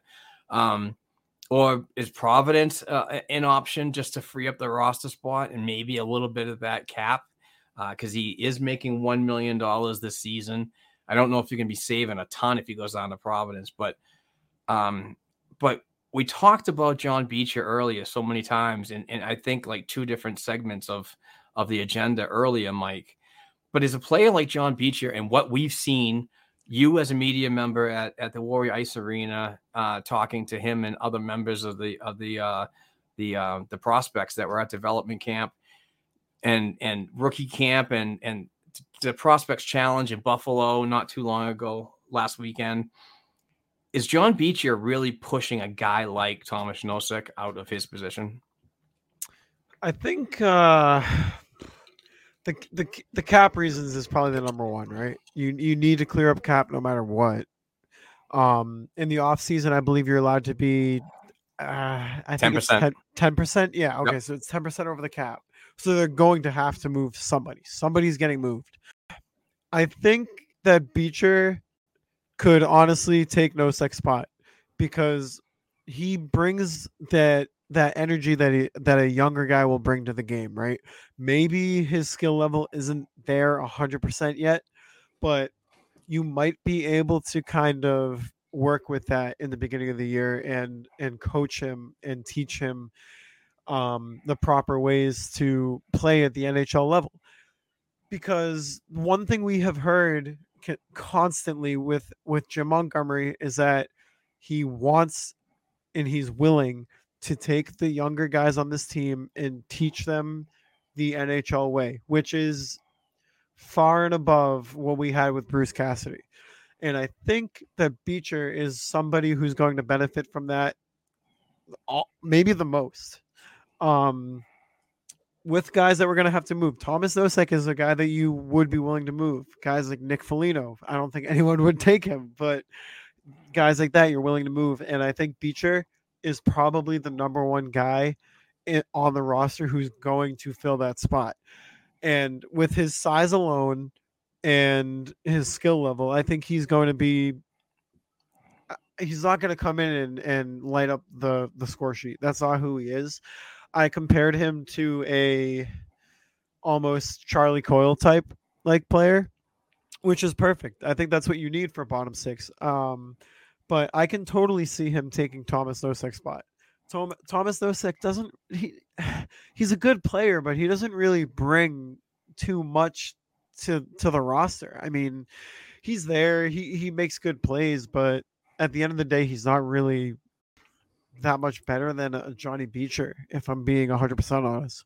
Like, yeah. He definitely has the experience. He has more experience than Johnny Beecher. I mean, anybody who's played at the NHL level has more experience than Johnny Beecher. Yeah. But during this time, if you're looking to develop those younger guys and you're looking for them to get the experience in the league, this is a perfect opportunity for him. If you're looking to shed cap anyways, shed it out of Nosek. You have Johnny Beecher who can slide right in. And like I said, he's not going to make a huge impact right away. But that's something that you're going to have to sacrifice in order for him to become a player that you can rely on, and a player that you can rely on to be producing offensively or just playing structurally sound defense when he's in the zone. That's what you're going to have to do. And I feel sometimes, fans want immediate results. They want, oh, this guy's in the lineup now. Okay, boom. 30 points, 40 points. That's just not how it works. You have to be patient and you have to let him learn the game. And the way that you learn the game is by inserting him into the lineup on a consistent basis where he's playing consistently and he's able to learn from his mistakes. It's not going to help if he's in for 3 games and then he's benched for 10 or whatever it be. You need to have him in there consistently. Like it's not a video game. Well, real life is not a video game. You have to let these guys get into the lineup and have a stretch of bad games. It's going to happen. That's how players get to where they are. Like, do you think Bergeron came in the league immediately and was just an instantaneous Selke winning face-off champion player. No. No, he went to the AHL for a year. Yes, exactly. And people just Well, he was forced actually. Yeah, that was the lockout year. Yeah, but yeah, there you go. But he took that time and he learned. Yeah. So that's what people have to understand. Nothing comes instantaneously. He's gonna have bad games. He's gonna have bad plays that lead to a goal against. It's gonna happen. It's just the way that it naturally happens. Yep. And it's just, I mean, long story short, yes, I could see John Beecher taking a Thomas Nosek spot. Yeah. I mean, everything that I said about Nosek, it just seems like, and I know it's a small sample size, and I'm using bits and pieces of like development camps and tournaments and so on to gauge a player's kind of future. But I see a lot of what Thomas Nosek's not doing, and I see a lot of John Beecher, and he is doing. So he's doing those things, and I know, he's a U.S. kid from the U.S. developmental program. I know Jim Montgomery is the same, and he's been talking a lot about John Beecher and if anything, and this was actually said by Montgomery, if anything, they want to put Beecher at his strongest position, and that's in the center. They really don't want to stop him on the wing. So this just kind of makes sense. But now I'm looking at Cap Friendly right now, and what I made a mistake on again. I got to get a mistake button. But anyway, it's John Beecher has a $925,000 entry level contract for the next 3 years. So if he does make the lineup, you're really not saving that much in cap space. You're saving $75,000, and that's pennies in the conversation that we're having right now. But I think John and his character, when he first came to camp and so on, it's just, I left Michigan, which we thought was a powerhouse team. We thought we were going to, possibly win a national championship. But I haven't earned anything with the Boston Bruins organization, and my development doesn't stop. And he just continued to say that he's got a lot of work to do to make it to the level where he's been dreaming that he'd be for the last, 21 years. He's 21 years old. So let's just say for the last 15 years, every kid wants to be in the NHL, and he's probably living the dream right now. And he's got a real good chance to make that happen. But I do see him like just outdoing. I know we have a lot of camp to go. We have a lot of preseason games to go. Anything could happen right now. But I honestly think that if I had to put a hondo on betonline.ag, that if John Beecher makes the fourth line center out of camp, I'm real confident with that right now, because I just don't see that in Thomas Nosek. And I'm sure that him and scouting staff are also on him as well for his ability last night, or lack thereof, to try to get any creativity or so on. I didn't even see him make any impactful plays, much like like a Unicompanen did, with the two key takeaways and so on. So, I mean, it's apples and oranges. I get it, but still, it's just like you can see the drive in Beecher every day, and see that he really is working harder. He's a big kid, and I think here's another great little twist to this freaking conversation. Who makes the NHL first, John Beecher or Fabian Lysell? I think Beecher. Me too. Beecher. See, yes, because that. Right now, that seems to be the need that we need. Right. We need somebody on the fourth line middle that is size and speed and can add that little bit of physical. I'm not saying Beach is a tough guy. I don't think he fought last year in the minimal games that he got into Providence in the American Hockey League level after leaving the NCAA Michigan Wolverines. But that's not the type of play I'm talking about. I'm just talking about those types of players, a better Thomas Nosek. That's all I'm saying. So, I mean, like I said, anything could happen. It's going to be an interesting camp. It's going to be really cool to see how everything pans out. And obviously, I just really want to see this team just do well. Keep your heads above water until Mac and Grizz come back, and particularly Brad Marchand to add that offensive threat. But that's going to be an interesting storyline in itself, coming back from double hip surgery, and how much is he going to be able to do when he's a pivot master? You know what I mean? The guy cuts the line, cuts, looks, and so on. Is he going to be able to do that, or is he going to be a little more of a coaster? Yeah, well, I will say really quick too, and then I'll jump to Marshawn. But Johnny Beecher is 21 years old, Yes. and Thomas Noshek is 30. Yeah. So the point where Thomas Noshek is in his career, he probably doesn't have the same drive as he once did when he was that 21-year-old. So what you're gonna get out of Beecher is the energy and the drive and just the commitment to stay in that position that Thomas Noshek won't have. Johnny Beecher, at the end of the day, would probably do anything to stay in the lineup. So that's just going to create an environment within his mind of like, okay, I need to work. I'm working 110%. I'm going to have to work 120%.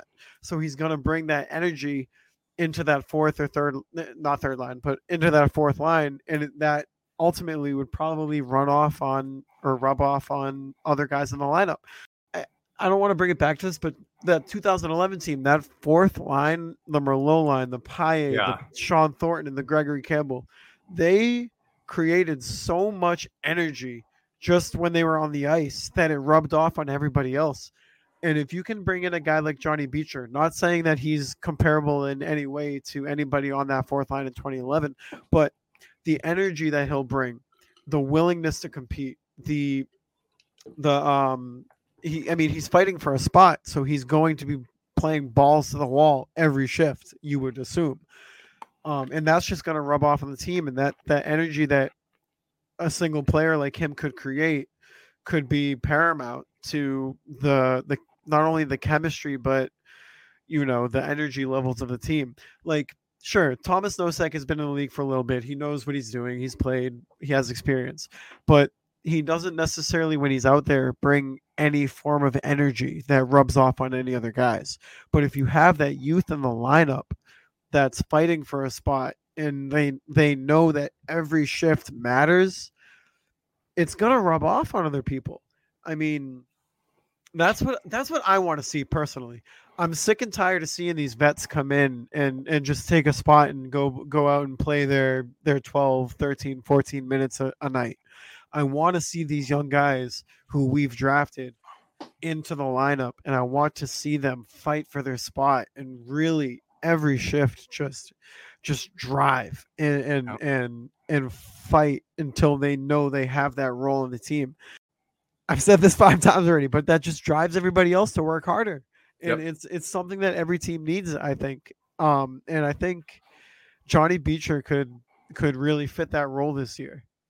Yeah. And my biggest fear to wrap this episode 298 up pretty much is I want younger players to be attracted to Boston, Yes. So if you're constantly bringing in vets and so on, that you want the vets to, push your younger players, but also have that vet there for that break glass in case of emergency and that NHL experience going into the upcoming season. I get that aspect of the game, but when you do it year by year, and like I said, you're cock blocking basically a lot of these players, I don't know. Maybe a younger player around the league just doesn't say, hey, when I'm a free agent, I don't want to go to Boston because if you look at the depth and how strong they are with their current core and how, if you're an NHL contracted player and you're a decent amount of money, you're actually going to be paid because you make money. You're not, a lot of the two-way deals don't get a lot of action. It just seems like every year Don Sweeney and the coaching staff say, if you're playing hard, you'll earn your time. But I really haven't seen, I've seen players that I'm like, wow, this guy is playing better in the AHL right now than a guy at the NHL, but that guy won't get sat because he's making $1 million and they don't want him to have him sitting in level 9 making $1 million when, the advancement and the way that the money dictates your playing time is a little off for me. And it has been, and it seems like it's been a trend for a couple of years now. Yeah. Yeah. Especially when you're talking about, the Bruins just signing veterans to take those bottom 6 roles. It's like, if I'm just putting myself into the shoes of the younger guys, it's like, well, how am I going to grow in this organization? It's what's my role here? Am I really going to be an AHL player for another year or two? Yep. Just because they signed a guy like Foligno? It's like, that's why I constantly say sometimes it's like, He's a good player, and he could have a good opportunity, but I think that opportunity is going to be elsewhere in the NHL for consistent NHL time, because they're looking at the depth saying, I'm not going to be able to crack any of this lineup because they're too stubborn to play the freaking younger guys. Now, hopefully, now that Jim Montgomery's involved in the fold, he's the type of guy that will allow a little more patience, trust, and consistency to get a younger player to like really buy in and say, I need to be here, not just a flash in the pan and say, oh, I just got one game in and I was fucking nervous, but now I'm back down in Providence. Right. So, and we've seen that way too much. Exactly. Like even with guys like Jack Studnicka, I mean, how many times have we seen him come up and play maybe 5 games and then just get sent right back down? Yep. You're never going to be able to develop, into your skills if you're just getting 5 games at the professional level and then you just get sent back to right where you were. It's frustrating. It has to be so frustrating for those guys. All right, my man. Let's end this right now. I want to say thank you very much, Mike, for your time today. And like I said, it's the 11th hour. And we really hope that Kevin O'Keefe feels better. And I do want to shout out, obviously, Dom. Hopefully he gets better as well in his return to good health, and hopefully back on this podcast talking hockey where he loves to be and we love to be with us. So Mike, I truly appreciate your time and energy and your knowledge. When you hop on, it's always a great conversation. It's almost like we're just sitting here at the bar having a couple drinks talking bees. You know what I mean? Yeah, absolutely. Yeah. But please, folks and YouTube viewers, please go to the Something Bruin Hockey Podcast on Apple Podcasts and Google Podcasts, Amazon Music. I believe you're on iHeartRadio, Stitcher, and all those, the worldwide platforms. These guys are real fun. Yeah, it's some hot takery in there. I'll give you a warning, but it's a lot of fun, and they do, they do a good job. They got some really good content over the off season with like all-time Bruin player drafts. I thought that was a great little series you guys did. That was a lot of fun. Yeah. So please follow Mike as well. If you're on YouTube, you can see his handle right there. And he is at _ Mike Sullivan for the audio listeners. And I just want to end the program by talking about our Patreon account. We do have a campaign going on, and it's starting back up this month in October. So October and the end of October, we're welcoming back the sport of hockey and Boston Bruins hockey in particular. But we want to celebrate with our financial supporters, some of the best people out there. If you donate $1 to patreon.com/Black and Gold Hockey Podcast, you will be involved into this unbelievable prize pack that we've been building up with your funds. So half of your funds paid the electric bills and all the stuff to keep this sports media company rolling. But the other half went into buying more stuff to give away. And this month, this October, we're giving away this Ray Bourque hand-signed jersey, fully authenticated from Bruce Sullivan and Boston Sports and Music Memorabilia. We normally do jerseys here. No, we added something else. A mini helmet signed by Ray Bourque. Oh. That's a fantastic item. And also an 8x10 signed by the legend himself and Hockey Hall of Famer. And one more thing, because I couldn't stop with the money, and I just was so excited about this prize pack because I think people are going to like it, and I think you'll get more people involved in these jersey giveaways that we're going to be doing every month. And the last thing is just a hand signed puck by the man himself, Mr. Ray Bourque, number 77.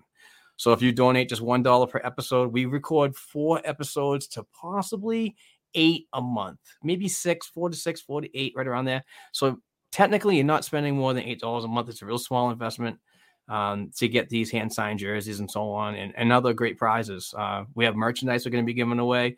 Mike's going to be doing a merch line pretty soon on the Something Bruin Hockey Podcast. We're excited about that. Join us if you want to become a writer. We have media credentials for the American Hockey League Providence Bruins. So we have media credentials for the East Coast Hockey League Maine Mariners.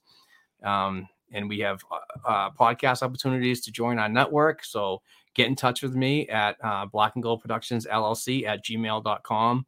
And just throw me some ideas. If you have any other creativities, if you want to be an editor, a copy editor, or anything like that, just join our crew. If you have something to give, we have the platform to do it. So with that being said, I want to thank show sponsors betonline.ag. I want to thank Athletic Greens. And obviously, I want to thank Bruce Sullivan from Boston Sports and Music Memorabilia. And I want to thank the listeners for the constant downloads. We're killing it with the downloads lately. It's been unbelievable. Thank you very much. And it's just getting better because we were rocking every week of the off season, and we're going to be rocking every week of the regular season. So we love doing that. Hopefully, we get Kevin O'Keefe back on and Dom Tiano. But if not, I can always reach out to good guys on the network like Mike and other show members that are on the network too. So we'll keep the content going. But until then, the Boston Bruins have an exhibition game against the Rangers this Tuesday, the 27th. And then they have one at 1:00 against the Philadelphia Flyers on October 1st. We're getting closer, folks. We're getting closer to NHL, AHL, East Coast League, and stuff like that. So, and please go to the blackandgoldhockey.com website and see great articles written by Mike and myself and the other 5 members of our BNG company. And so we definitely appreciate the support. So with that being said, I'm the host, Mark Allred. That is Mr. Mike Sullivan. We will talk to you guys next week. Peace the F out. Peace.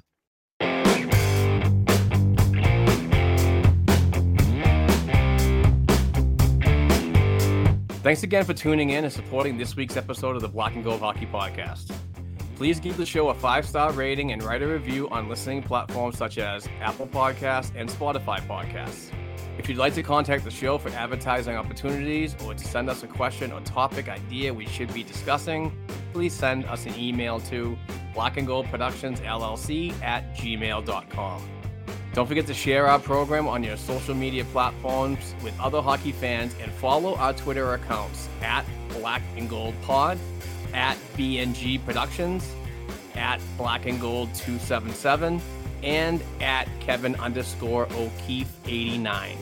Also, please don't forget to check out our official blackandgoldhockey.com website where we cover the Bruins organization from the NHL level down to the prospects worldwide. Peace out.